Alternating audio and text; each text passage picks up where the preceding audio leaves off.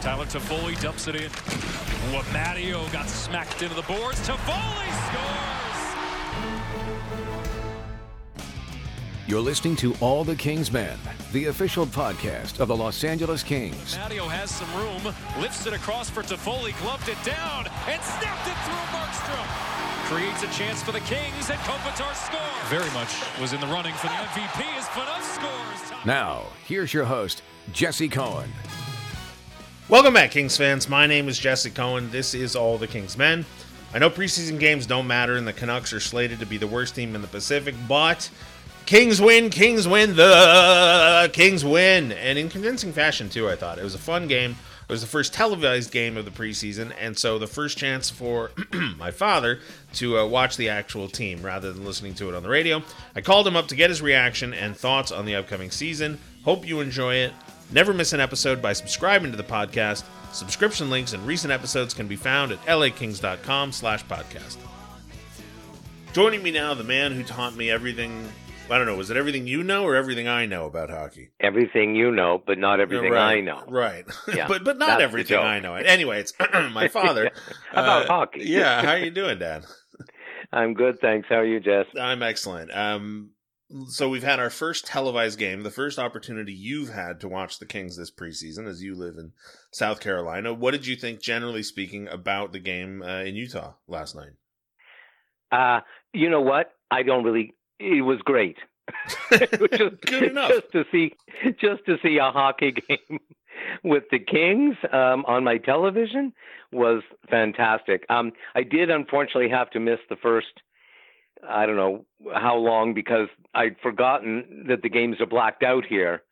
If it's on the NHL Network, but it didn't start on the NHL Network until 9:30 my time.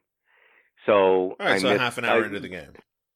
Well, literally, when the Rangers game ended and they switched to the Kings, they switched literally just as Toffoli was scoring. The first goal. The first goal, yeah. So you saw what you needed to see. Yeah, no, exactly. So whatever. No, I thought it was really fun. It was fun to see the whole team, and the whole dads thing was, for me quite terrific. Partly just because it's a great story, and then if you do personally, it's like, right, because that me and have been friends and went to the hockey games, and then we each have a son. Are we saying name out loud? Is that? You're right. Okay. You're not worried people can reverse deduce your identity from? Yeah. Well, I don't know. Well, maybe. Yeah. Okay. Edit that out. All right. My best friend who we shared, but we both have sons that are a bit apart in age, and yet you're both in sports, and so I relate sort of to that. Mm-hmm. So for me personally, that was great. But I thought it was great. I thought. Look, for an exhibition game, I thought they looked fine. Jim Fox, I thought, pointed it out. It's noble that he pointed it out, but maybe a little bit of a party pooper. Vancouver's not going to be very good this year. And so on top of it being a preseason game, it was Vancouver. And so you would hope that they would win in convincing fashion against Vancouver. But having said that, they did, right? I mean, that's what they did. No,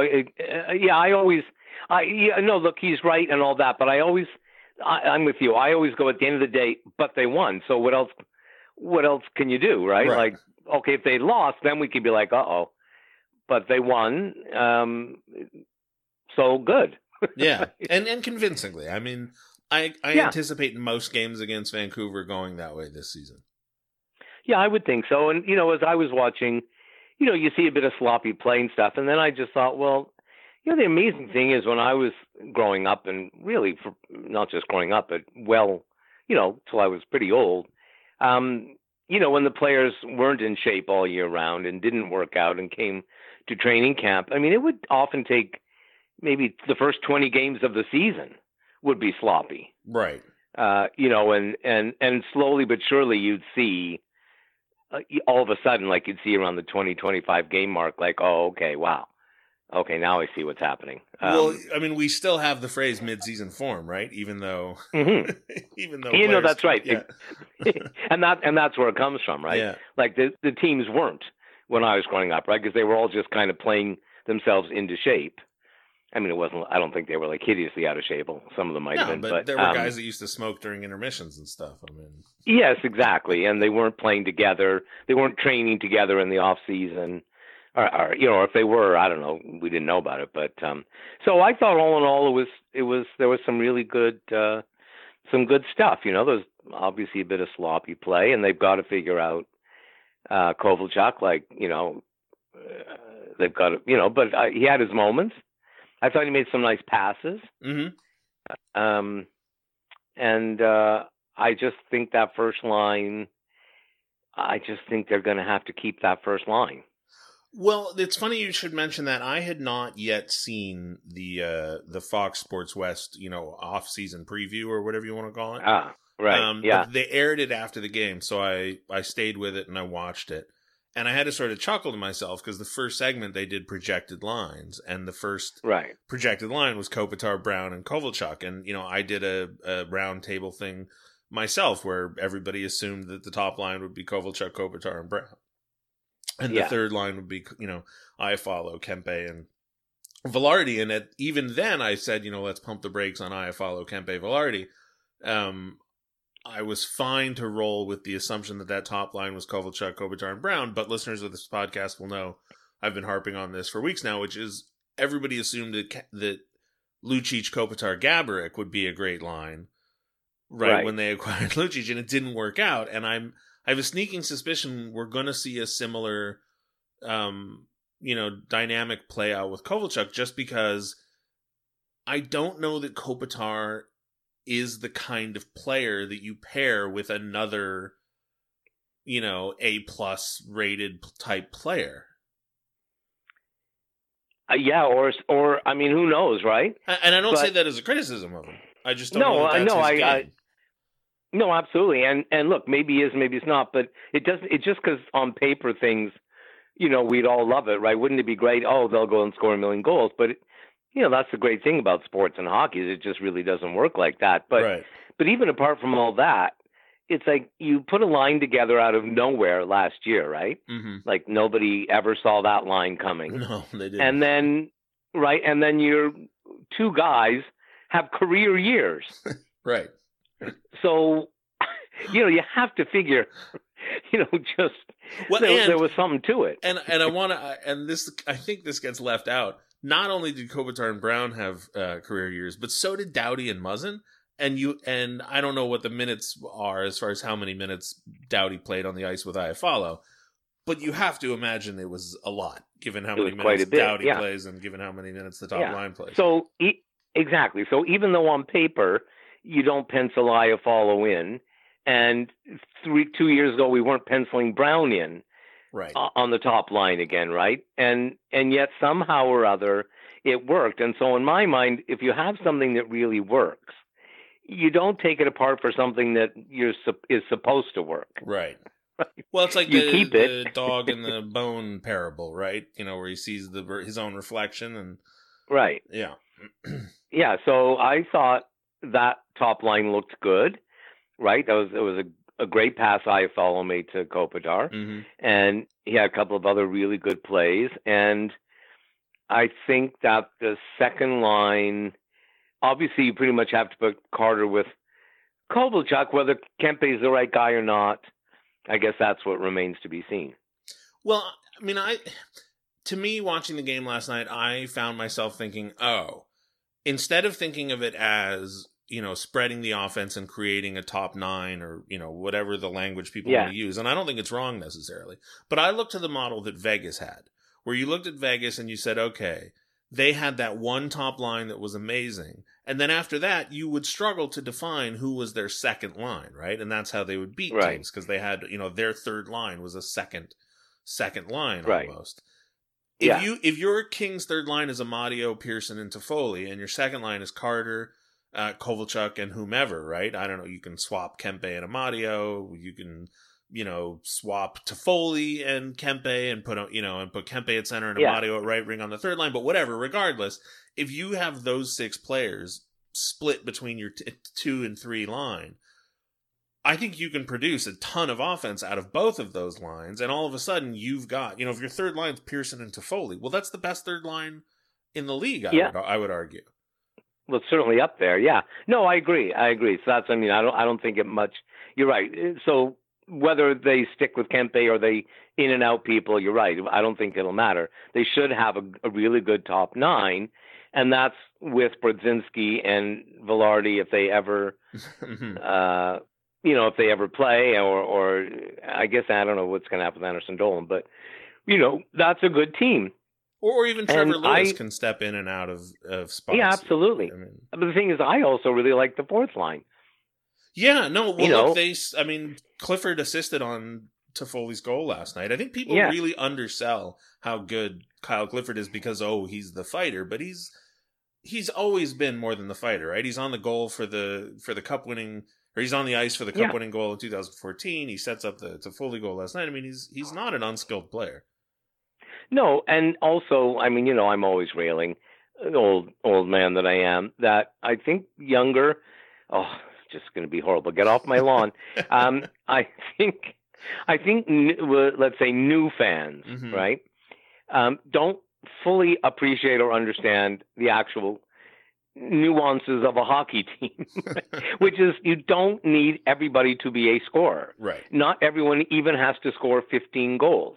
There are spots on hockey teams for players, role players, right? And your fourth line is, generally speaking, role players, right? Players that go out to agitate or go out to, chase the other team's top line around and tire them out, or even if it's just to spell everybody for 45 seconds and just try and keep the puck out, or do the fighting and all that stuff, or go out with all kinds of energy and pick up the crowd, Well, and if you're going to have sorry to jump in, if you're going to have 3 top lines, then as you saw last night with Thompson and Lewis, sometimes you just need a penalty killing unit.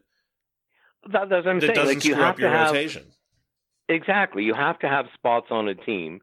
And that's why even a third line, right? Like you just can't have a team of 12 goal scorers. It just doesn't work. And like I heard them saying in the preseason, and I thought they were, someone asked a question and the answer, Jim Fox gave the right answer, but it's like, even you can have 3 great defensemen on a team. That's been proven over and over again. You don't have to worry about, will Burns, how will Burns deal with having Carlson on the team? I'm sure it'll be just fine. But you can, right? You can have players, because I think maybe Jack Johnson, right? There was something about when Doughty he just didn't seem to play the same. I don't know, right? Whatever. So it can happen, but generally speaking. But you can't have 12 Kopitars on a team. There's not enough ice time. Or 6 for them all. Or 6 Dowdies, exactly. Right. It just doesn't work like that. And that's why, frankly, it's why I love hockey, because it's truly a team game. Mm-hmm. One of the things I've heard people complain about is the offense, although they did improve last season. So I was curious, because last year the bottom 6 was sort of completely rebuilt over the course of the season. But even in November and December of last year, I was constantly pointing out, like, this Kings roster has players on it that weren't in the league at the beginning of the season, right? Whether it was Brooks Laich or Justin Auger or, guys like that. So I looked it up. 258 games last season were represented in the Kings roster by Nick Shore, Torrey Mitchell, Marian Gaborik, Andy Andrioff, Toby Reeder, UC Jokinen, Mike Camilleri, Brooks Laich, Nick Dowd, Justin Auger, and Andrew Crescenzi. All those guys are gone, right? Yeah, you're right, and you're right. That's right. Whatever we're looking at now won't necessarily be what we're looking at Christmas, right? But 200, but that's 258 games, and I don't know. Yeah. I don't know what 12 times 82 is off the top of my head. I should have done that math. But 258. It's 960 is 80 times 12. So all right, so almost a third, right, of possible games played by players in a Kings uniform. Well, a quarter. Either way, like I said, math not my strong suit. Is played by guys who right. I read down that list. Not only not in the lineup this year, but how many of those names would you have back if you could today? I would have none of them back. Same, right? Not that they aren't lovely people. No, and I quite like Nick Shore's game, and I have no problem with Toby Reeder. You know, UC Okinen looks like he might find a way to extend his career. Your thoughts on Michael Camilleri, well documented. But the point is, that's 258 games, and in those 258 games, I didn't count up the minutes because I didn't want to be absurd. Those guys contributed 69 points. I have to imagine that in the replacement games that we see, right? Some of them will come from Jeff Carter. Some of them will come from, Amadio or Anderson Dolan or whoever steps in the lineup. I have to imagine this roster that we saw last night produces far more points in that opportunity than those players did last year. Oh, absolutely. Absolutely. No, I think once they start to gel, I think we're going to have a good team. Now, I guess, like as somebody said before the game, whether it was Patrick or someone, every other, or Jim Fox said, all the other teams look better on paper too. So I think some of the other teams look better on paper. Well, I guess. I mean, the Sharks definitely do. Yeah. And maybe Vegas, and Edmonton's always that, what the heck, what's going on in Edmonton. But I mean, I'm optimistic. I suppose if they lost every game, I wouldn't be stunned. But, I like that first line. I think for whatever reason, it really works. And if they, like you say, if they figure out the combination of the second and third, or even if they just are constantly changing it, but they come through, then I don't see why they shouldn't have a really good year. Yeah, well, I mean, I want to go back to that first line because I've been thinking about it a ton just because the Lucic and Gaborik thing happened, and now we're seeing it. Obviously, the regular season hasn't even played out, so who knows, right? Maybe the first game, Kovalchuk's on that top line, and it's gangbusters, and I'm proven completely wrong. Maybe. But I just think that Kopitar might be, and this is somewhat off the top of my head over the last 24 hours, but I think that Kopitar might actually be one of those players who's so underrated and so deceptively good that it's actually hard for other talented players to play with him. And you hear that, it's not a criticism, but you hear that I have heard that at least of other players, right? Where you look at Crosby, and Crosby's success has always come with guys that you've never heard of before they played with Crosby. Right. And when need be, you can slap them on a line with Malkin, and they're both world-class players, and, it can happen when it can happen, and I wouldn't be surprised if we see moments where Kopitar is paired with Kovalchuk. But you look at Kopitar's career, and they don't play him with Toffoli. They don't play him with Carter. They haven't, even when Gaborik was here, they didn't play him with Gaborik all the time. And when they did, Gaborik was almost a sort of a lone, sort of an extra rover aside from what Kopitar and whoever their line mate was. And, Carter is much more mercenary than Kopitar in his playing style. And I think Kempe is a little bit as well. Whereas Iafallo is that guy that does all he is the consummate role player. Yes. Which serves Kopitar's game. It does. And I agree. I mean, I just think that's the great thing, like I say, about hockey, right? Like, it doesn't seem to be on paper. And like I said, even Brown, right? Like, I don't know that anyone was thinking Brown would be back up on the first line. But he does play well with Kopitar, or they have some kind of thing. And then Iafallo just fits perfectly with them. Mm-hmm. So that's just the way it is, right? Like, you don't. So for me, if I'm the coach, I go, okay, we're set. These guys play great together. And that's fantastic, because maybe if Iafallo, like, we were all like, oh my God, a third line of Iafallo, Kempe, and Lewis over, it's going to be great. But maybe Iafallo actually plays better with a guy like Kopitar than he, there are players, right, who, if you put him on the third line, he's not going to be as good.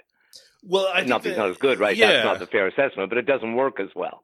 No, but the Kopitar goal last night, I think, is a perfect example, right? I guess, I can't remember who dumped the puck down, but I think it might have been Brown. But Iafallo gets to it, and Fox pointed this out on the telecast, right? Iafallo doesn't try and corral or collect the puck immediately. He pokes it forward, knowing that with that extra 2 feet and half a second, he can get control and position on the man who's, all over him. And in that moment, that he gives himself by poking the puck forward, he gains control and is able to create time and space for Kopitar to get open, and he gives the puck to Kopitar, and Kopitar is not going to miss that. Whereas in the other preseason games we've seen with Iafallo and Kempe, maybe Iafallo creates that space, and maybe Kempe's just not as veteran enough, whatever the phrase you want to use, to guarantee that opportunity Iafallo created turns into a goal. Exactly. Yeah. And I say this to you all the time, right? So I know you're bored of it, and probably your listeners. But if you look back in sort of the history of hockey, right, there's a bunch of first lines where the teams threw, a bunch of guys together that were all sort of super players, and they had great first lines. But even like a line like Shutt, Lemaire, and Lafleur, I mean, okay, Shutt was obviously really good, but he wasn't really on the same level, right? But he was fast, and playing with those two guys, it worked. Whenever he played on the other line or got traded to another team, right? He wasn't all that, but I mean, obviously he was good. But if you look back at some of the gray lines, including the Triple Crown line, right? Mm-hmm. Okay, there's no sense to that line on paper, right? As being that good. I mean, Dion, I think, is one of maybe the most underrated player of all time, perhaps, even though he's not that underrated. But, you know what I mean? Like, I just think when you look back at it, you just see, like, Jesus, he was good. So good. But the other two guys were good. Taylor was a really good journeyman, and now I even forget the third guy's name. Charlie Simmer. Oh, yeah, Charlie Simmer. Charlie Simmer is a journeyman. Yeah. Right? And I always point out the one to you because growing up, which won't mean anything, but, if you look at Esposito, Hodge, and Cashman and Hodge were two journeymen, right? But they were the best line in hockey. I don't know, maybe just because Esposito was so good, but maybe because for whatever reason, it just worked. Yeah. And that's just all there is to it. Whereas when you put three superstars together, it very often doesn't. I mean, it sort of does in Canada Cup, but that's because every team is putting their three superstars together.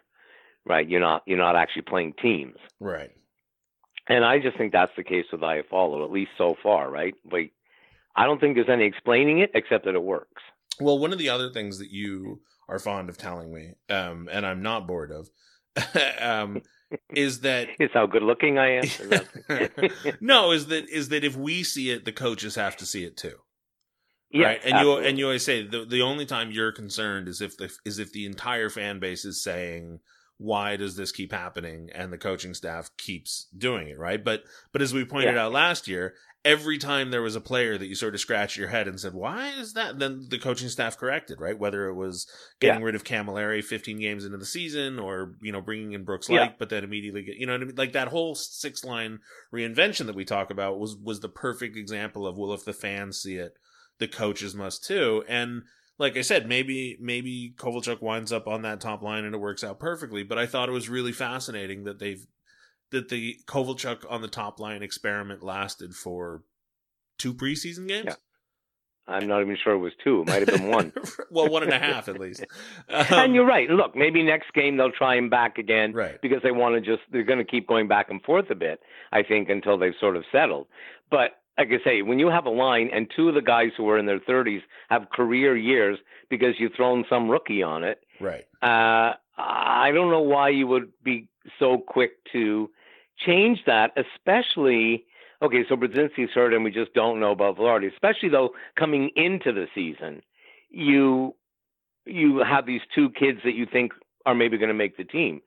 So if you have Iafallo, and then you put, and sure, that means that. What do you do with the full? If the second line is Carter and Kovalchuk, and then whoever's the third, okay, you've got one too many people, right? And so Toffoli and Pearson, you have to figure out, right? Because all of a sudden now you have Toffoli, Pearson, Kempe, Brzezinski, and Velarde, and that's 5 guys for 4 spots. But as it turns out, there's always injuries. So, and then and Amadio for that matter. So that might have been, when you put an Iafallo on the top line, you sort of create that problem, I suppose. But if it makes the team better, then that's a nice problem to have. Well, and that you just hit on the absolute phrase that I keep throwing out at people, which is if it makes the team better. Because I keep hearing from people, right, whether it's random fans or members of the media or whomever, there's always this talk of like, well, that top line you can't have a guy that only scores 9 goals on your top line.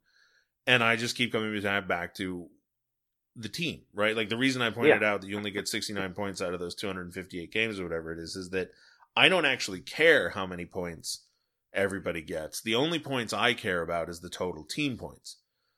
Right. And so, people talk about, well, will Kopitar and Brown have regressions? I don't care, right? Because presumably Carter will score more than 30 points this year.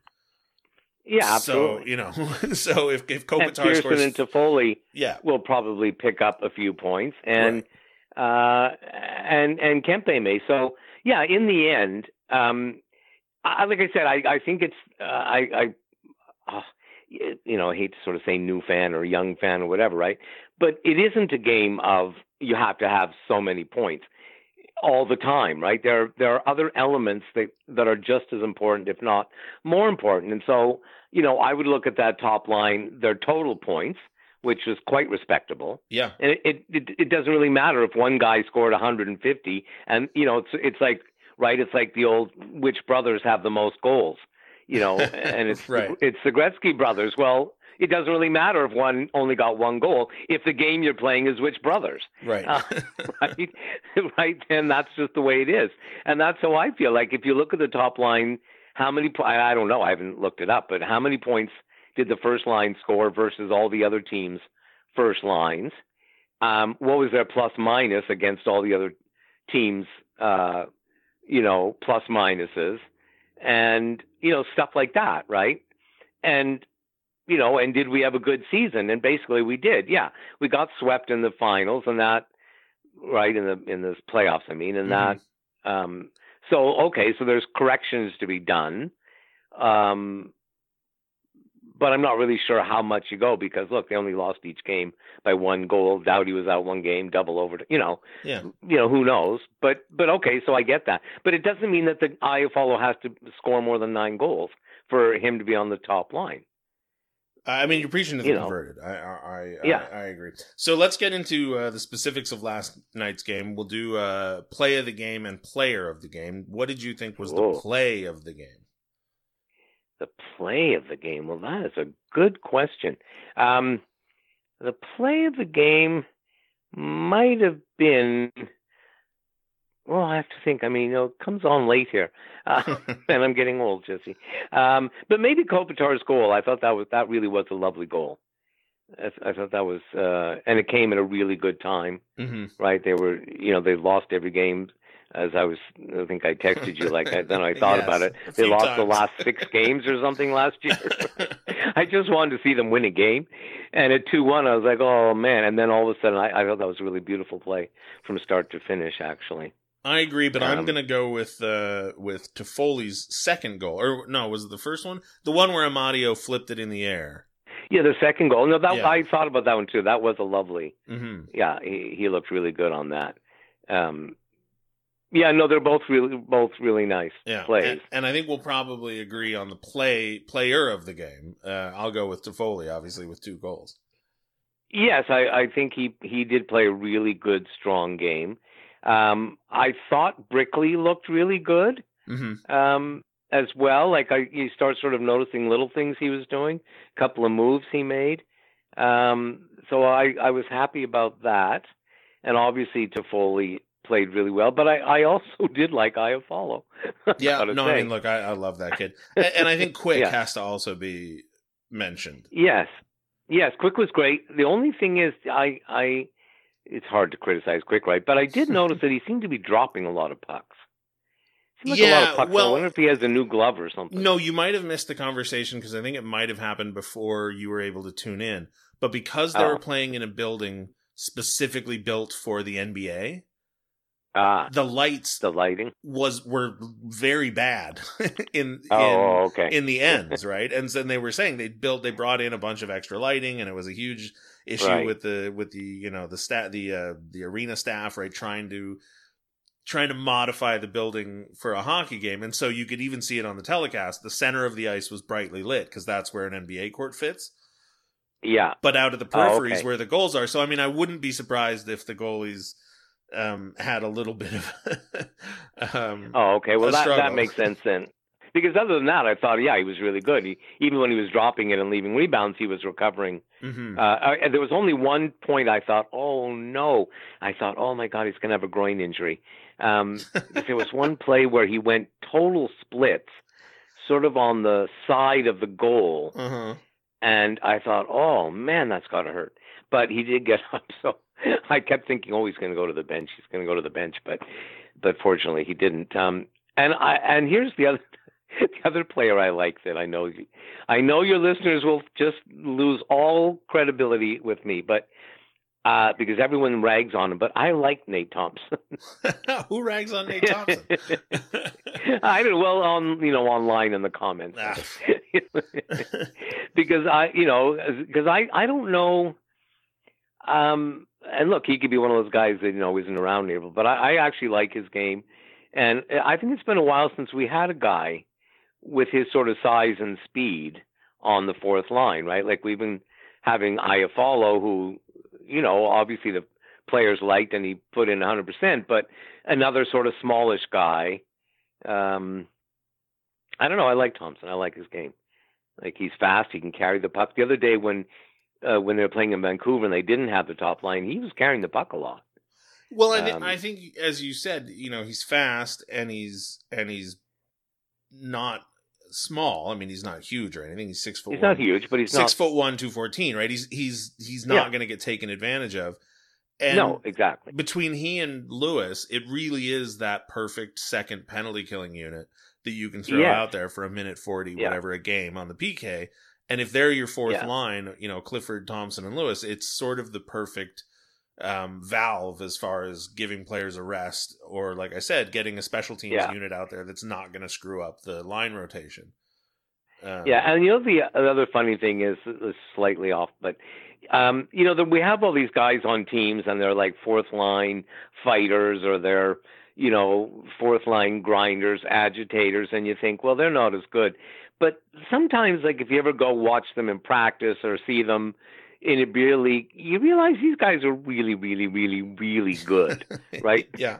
Like they can carry the puck and shoot and deke people. They just can't do it as well as Kopitar, right? But they're really good hockey players. Yeah.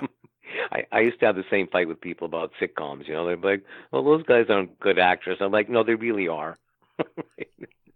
That's how they got to be where they randomly enough, somebody just wrote on Twitter actually that they went back, and I don't think you'll have watched this show, but I did when I was growing up. There's a show called Saved by the Bell. Yes, which is somewhat of a trash kids show, right? But the guy was talking about it. And he said, I just for some bizarre reason this TV writer and actor went back and watched the first 3 seasons of it. And he said exactly what you're saying, which is the 3 leads on the show are actually incredibly talented, right? They're, have amazing chops. And you flash forward now, 20, 30 years after the show is popular. And, 3 of them, or at least 2 of them, Mario Lopez and Mark-Paul Gosselaar, have actually had, careers. like these people who get to the NHL, like I was listening one time to the NHL Network and, on the radio, well, all the time I listen, but it was about 2 years ago. They were doing this kind of series where they were having guys come on, guys who had just played, a handful of games or maybe played 1 year, but so that if you, right, like, I can't think of like a King who maybe fits that bill, but, if a guy like Siplikov would come on kind of thing, right? Right. But really, but interesting interviews, right? And you would go back and go, well, okay, he wasn't that good, and, they blah, blah, blah. But then the host finally said, look, if you make it to the NHL and you play 1 game, right, or let's say you make it to the NHL and you only play 1 shift, you are really, really, really good. Yeah. So as much as we rag on these guys, I mean, they really are good hockey players. And I think Nate Thompson, going back, is a really good hockey player. Well, I think you're right. He's not a superstar. He's a journeyman. No, well, he's a need role journeyman. Yeah. Yeah, that's what he's called, journeyman. But you need role players. You need journeymen. That's the makeup of a hockey team. And to your point, like I say, Thompson has played over 600 games in the NHL. So, I mean... Yeah, no, he's good. He's not a bum. Yeah, he's not a bum, yeah. Yeah. So I think the fourth line may be, once they get gelled, that will be a good... I think that'll be a good fourth line. So, I don't know. I mean, I guess I'm optimistic, and I know it was Vancouver, and, it's preseason, so there's sloppiness. And they've got to fit Kovalchuk in because I don't think it's easy. I'll be curious to see how Tavares is doing in Toronto and a few of the other, really good players that have switched teams, right? Like, I think it takes a while to incorporate them. Well, Tavares is a perfect example, though, of what we were talking about with Iafalo's points. Tavares might have a great season statistically, but if Toronto finishes lower in the standings or struggles or doesn't make it out of the first round, you have to ask yourself, is it worth the trade-off? Yeah, and I'd say no. I would hope everybody would, but yeah, and then it comes down to economics, which for Toronto isn't an issue. Right. So, it's one thing if Columbus can pick up a superstar and that increases your attendance by, 2,000 people a game, then it's worth it, right? At some level. Yeah. But Tavares isn't going to do that for Toronto. They're bringing Tavares in to win a cup. Right. And so you're right. If they, in fact, don't, it's not like it's his fault or anything. It's just, it's not as easy on paper. Sometimes, like when we got Carter for the cup run, it does make a huge difference. But even that more often one, it doesn't. No, but even that one, I think people don't. I hate to speak ill of the former King, but I think people forget with the Carter trade, they weren't just adding Carter. They were adding Carter and Voinov because Voinov wasn't playing with Johnson in the lineup. And, that's true. Never mind the off the ice stuff. Voinov was a better fit for that team than Jack Johnson was. Than Johnson, yeah. No, you're right, because I remember that's right. We were all sort of, it's not happy that Johnson was traded, but it didn't seem to be quite working. Yeah. And then when that trade, everything did kind of fall. But the thing is that's the abnormality. It generally doesn't, right? Of all the trade deadline deals that were ever made, less than 10%, I would guess, results in a cup. I would say way less than that. But even off-season acquisitions, right? And Tavares to Toronto is a perfect one because they didn't just lose. Yeah. I mean, I can't remember all of their off-season moves, but I think Bozak winds up in St. Louis, for example, if I have that right. And Tyler Bozak, is a name that I see people make fun of a lot, but in my mind, he's a sort of Trevor Lewis or Nate Thompson type, where he's on a team that struggles for years. They start to get good, and then all of a sudden he's gone to St. Louis. But I think people in Toronto are going to really miss Tyler Bozak. And I do too. And look, I think the really interesting one, because Tavares will play center and he'll have his own line, and in a way that should improve the team, right? You just improved. But I think Karlsson will be the more interesting one. Because, like you said, it's kind of like the Ducks, but I don't remember the 2007 how many Ducks. Years. The 2007 Ducks. I don't remember how long Niedermayer and Pronger had been there. Whether that was the first year. I think that was the first year. I think Niedermayer had been there 2 or 3 seasons, right? Because he joined to play with his brother, and then if I remember correctly, they made the conference final in 2006. And then traded for Pronger, and that put them over the edge. Yeah, and so so this will be interesting with Karlsson, because that might be enough, right? But they won't go right. They're not going from being out of the playoffs to winning the cup. They're going from making it to the Stanley Cup 2 years ago, and then there's Vegas whirlwind, but from being one of the top teams, and then you add a guy like Karlsson, so that will be interesting. Although I still think it's going to take them a bit of adjustment, right? Because his game is so different. Yeah, but he's. I think it's going to be good. That's the thing that I think Kings fans have been trying to talk themselves out of it since the trade happened. Yeah, Jesus, they're going to be good. Oh no, they're going to be good. They're going to be really good. Unless he's not 100% or something, but they're going to be good. But I will say this for the Seven Ducks, not to knock anybody else, but I do think Niedermayer. It's not that he's underrated, right? But I do think he's one of the best defensemen that ever played, right? And I think because he ended up in Anaheim and played in Jersey, right? He didn't play in glamour cities. Sure.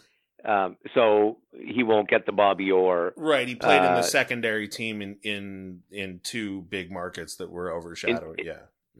Exactly. But I think he is one of the great defensemen of all time. So, that made the Ducks right. So when Pronger came in, you had a guy that knew how to adjust to that guy and was running the team basically. That'll be interesting about San Jose. Is Brett Burns going to be okay? Right. I think he will be just fine, but yeah. Well, the other difference is that Pronger and Niedermayer, I think, did play together. Whereas I wouldn't be surprised. Burns and Carlson are both right-handed shots. And so other than the power play, I wouldn't be surprised if they don't play together, which means that your second pair is going to have Burns or Carlson on it. Yeah.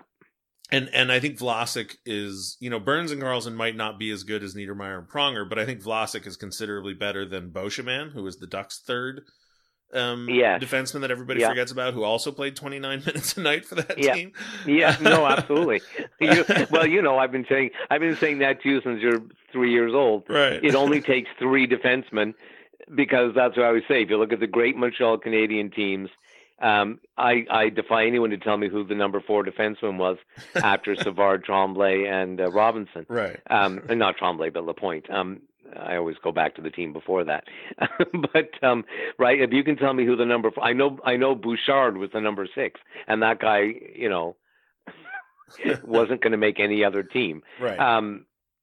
Because if you have 3 really first-rate defensemen, like really, really, really first-rate, then you never have.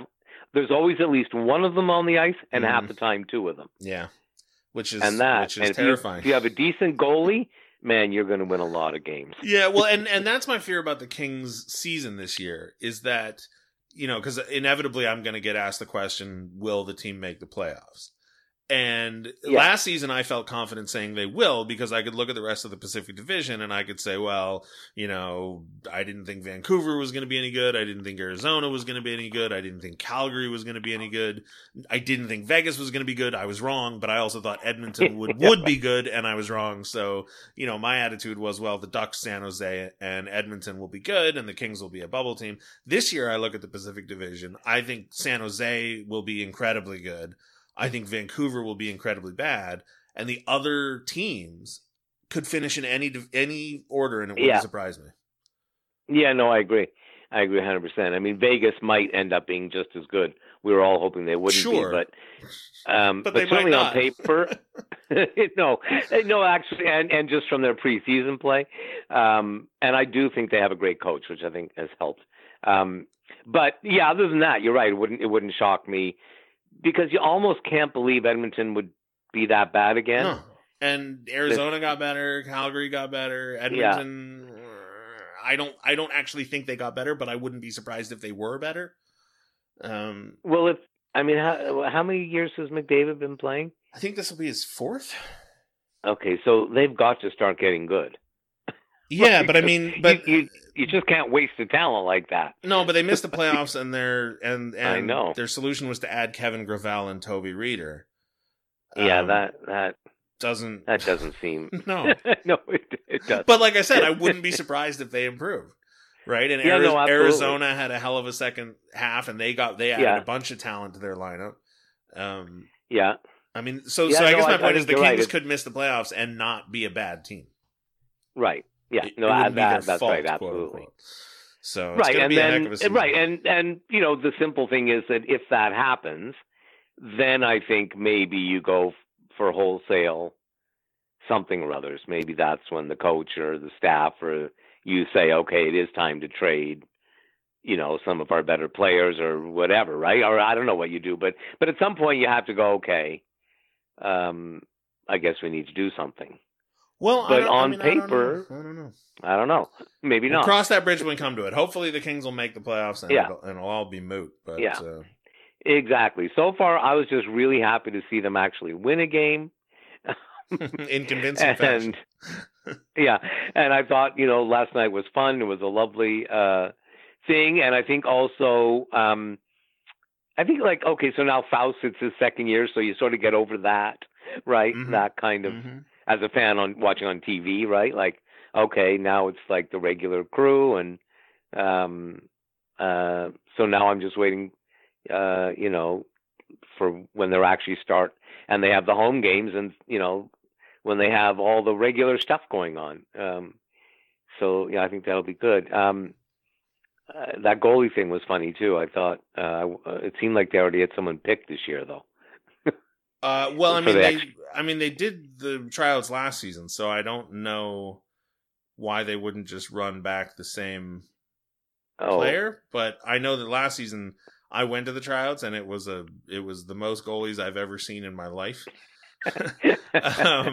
And this season I just saw the highlights on TV, but it looked like there was less than a dozen players, whereas last season it looked like there were more than 100. So. I think there were 100, which means you need to come up with a word when you're writing about this for what you call a bunch of goalies. Right? Yeah, well, I think I struggled with that last season. I can't remember what I came up with. I think I heard. But you're right. Yeah. But it's got to be something better, like a murder of crows. It's got to be, yeah, something like that. Yeah. A save of goalies, right? Or a post of goalies, yeah, or something. I like a post of goalies. Yeah, we'll work on something. that. But I want to thank you for joining me, Dad. My pleasure. And we will talk to you again as the season rolls on. All right, terrific. I'll speak to you later. Thanks for listening, Kings fans. We'll talk to you soon.